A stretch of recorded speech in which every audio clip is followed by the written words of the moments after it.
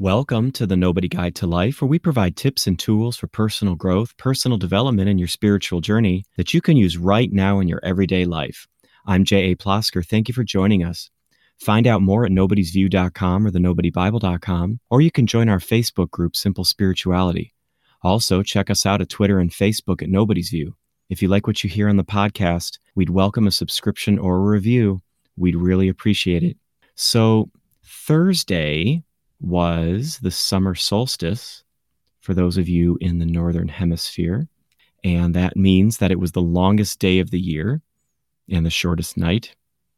I probably didn't need to say that second part because it's probably pretty obvious. But anyway, the light shines longest on this day, unless you're in a place where it's raining, in which case the sun is still shining, but you sort of have to take it on faith. So I had originally planned something else for this episode, but when I was reminded that it was the solstice, I thought I would just cobble together some thoughts on it to share with you. So how did you spend it? I sat inside and worked as usual because it was a weekday. It was a few days ago. But fortunately, since it was the longest day, I had lots of time to get outside in the evening and enjoy it. So I'm looking to make some improvements in the yard that are long overdue. I want to make it a more inviting space. So there's a lot of improvements to make back there. And so this is a nice time of year to make that happen. And there's something about that longest day, the 21st of June, that makes it seem like there's more time in general. And that's a good thing. You know, it's a real treat because if you're anything like me, there never seems to be enough time in the day. And if there is, it still feels sometimes like everything just smears together, light and dark together. So when one task ends, another begins, and it forms a cycle. So I guess it's, in that sense, I guess it's a lot like the seasons, and it's always in continuous motion, just this wheel of seasons in a day. We live all year in a day. I think there was a short story by Ray Bradbury called All Summer in a Day. It was this, I think it was a depressing, I think I saw that years ago. If I remember right, it was about a girl who moves to another planet. And I think the sun only shines, I can't remember if it's months or I think it takes years for the sun to come out and it only comes out for a little bit. And she misses it because I think some of the other kids on the planet aren't very nice to her. I'll see if I can find that story. And if I can, I'll share it in the show notes. But anyway, this whole business of solstices and whatnot, it got me thinking about these seasons of life as they happen in a day. And it starts with waking up. And that's when the seasons begin, and it continues with breakfast. Then work comes up. And then there's a small meal break, if you're lucky to get lunch, followed by more work. And then once that's over, there's another meal. And then if you're lucky, again, there's some time, you get to spend on the hobbies that you love or with the animals that you really cherish or the people you love. That's the good stuff. That's the summer of life. That's the stuff that we want to last. And there may be something else in there that you enjoy. And then you head for bed and the cycle starts over when the alarm goes off the next morning. And life gets like that sometimes, doesn't it? This never-ending cycle turns our life into a wheel of business or a loop of stress, or at least it seems that way. It's not really so much anymore about enjoying the sights or feeling the different temperatures or noticing how things are changing outside. It really just becomes this, like we said, this wheel of business, this wheel of stress. So the funny thing is that the moments of life, they're all unique. So like leaves on a tree in the fall or snowflakes in the winter, they're all unique. But just like leaves when they pile up or snow when it becomes a snowdrift, all that uniqueness just blends together and it just becomes one indistinguishable mass. Those unique properties don't really matter when things start to pile up. We just want to rake it up or shovel it away. I remember I went to college in the Midwest, and sometimes it felt like the winter days weren't, it wasn't December 26th or January 10th. It was just a gray day and a long line of gray days. And it's the same when you live in the Sunshine States. It's not always July 7th or August 4th. Sometimes it's just another in a long line of scorching temperatures or humid days. And I think sometimes we get into a space where we're always looking to leave the place we're in, the season we're in, because we want to find relief in the next season. When we're really hot, we think I'd give anything for winter to be here. And then winter comes and we think I'd give anything to see the flowers in the spring.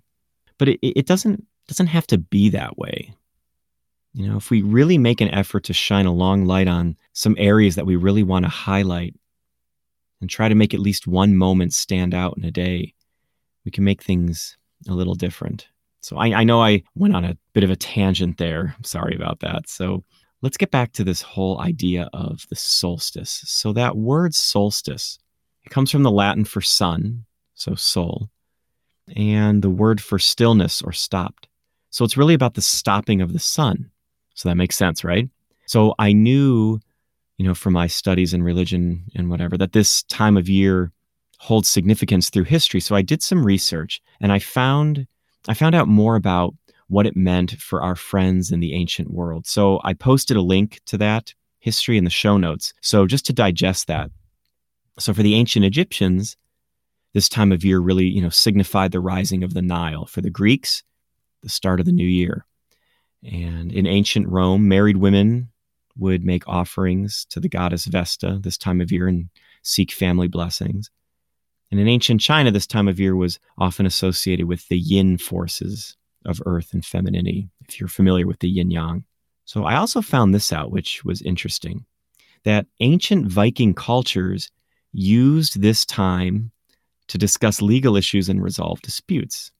Why is that interesting? Well, I don't want to project anything onto ancient Viking culture, but I find it interesting that the longest day was the time chosen to resolve disputes. So a few minutes ago, I was talking about how the days blend together. But no matter how much we think we're coasting, we're also experiencing, seeing, and feeling, taking things in all the time. And if we push all that away or just slide by, eventually the things we ignore come into the light and we have to deal with them, examine them, find a way to live with them or maybe in spite of them or even for them. And so disputes we have or with people, real disputes, they don't just go away. And if they fester, they can leave scars on us in the deepest places. And we need to deal with things or at least go inside and get good with them. Now, you don't have to confront every person you feel has wronged you in some way. You don't have to go back to kindergarten and start going through your list. And you don't have to run around the globe apologizing to everyone you may have hurt or offended or seeking people out. Sometimes you just close your eyes and find that spot inside you where the event lives and shine a light on it, re-examine it, and find a way to get good with it. And once a year on the solstice, as the Vikings remind us, we get an external reminder of that. We get a little extra time to do that. There's a really powerful image in that. There's something very meaningful about having a little extra time, a little extra light to shed on our issues. I like the idea of the longest day being the day to hash out issues. Now, certainly in Viking times, I'm sure that it didn't always go peacefully and wonderfully, but it at least seems like the intent was there. And here's another thing. This is the midpoint of the year, right? So it seems like a natural time to take stock of what we've been up to and what we've hidden and to do a little examination, a little clearing out. It's a time to get ready for the next half of the year. And how nice would it be to do that feeling a little lighter? The whole decluttering and downsizing movement is all the rage right now. And I think it's good to extend that to our inner world. I recently did some cleaning out in my garage, which I'll probably be doing a future show on. And I had boxes and boxes of things from a storage locker. So I flipped the garage light on and I took a look in all those boxes. There were a lot of them. And you know what I found? Not much. It was all stuff. There were a few things in there that were really important, but things that I thought were so important to me years ago were now just piles. And here's the thing. The things that were special in those boxes, they were buried under mounds of that stuff. If I had taken the time to shine a light over the years, do some digging and tossing out over time, it might not have gotten so high. And if I hadn't taken the time to do the cleaning, I never would have found these things. So I know this episode really turned into a stream of consciousness. I'm sorry about that, but it just felt so natural to take a moment to focus on the longest day. Maybe I've been getting too much sun, or maybe I've just been sitting in my office for too long and haven't gotten enough. But either way, here's the tip. Take some time this summer to really reflect. And for our friends in the Southern Hemisphere, play this podcast again in December, or take some time this winter to reflect. Take some time to really think about an area in your life that you want to shine more light on. Think about a dispute that you might want to resolve, even if it's just inside, and maybe think about hashing it out in the light of day. Don't give up, and see what you can do with it. So that brings us to the end of this episode of The Nobody Guide to Life. Let me know what you're up to out there. If you like, you can join our Simple Spirituality group on Facebook and put something into the conversation. And you can always find out more about what we're doing at nobodysview.com or thenobodybible.com. Or you can reach out to us on Twitter and Facebook at Nobody's View. If you like what you hear on this podcast, please consider a review or a subscription. We'd really appreciate it. Keep practicing and have a good week.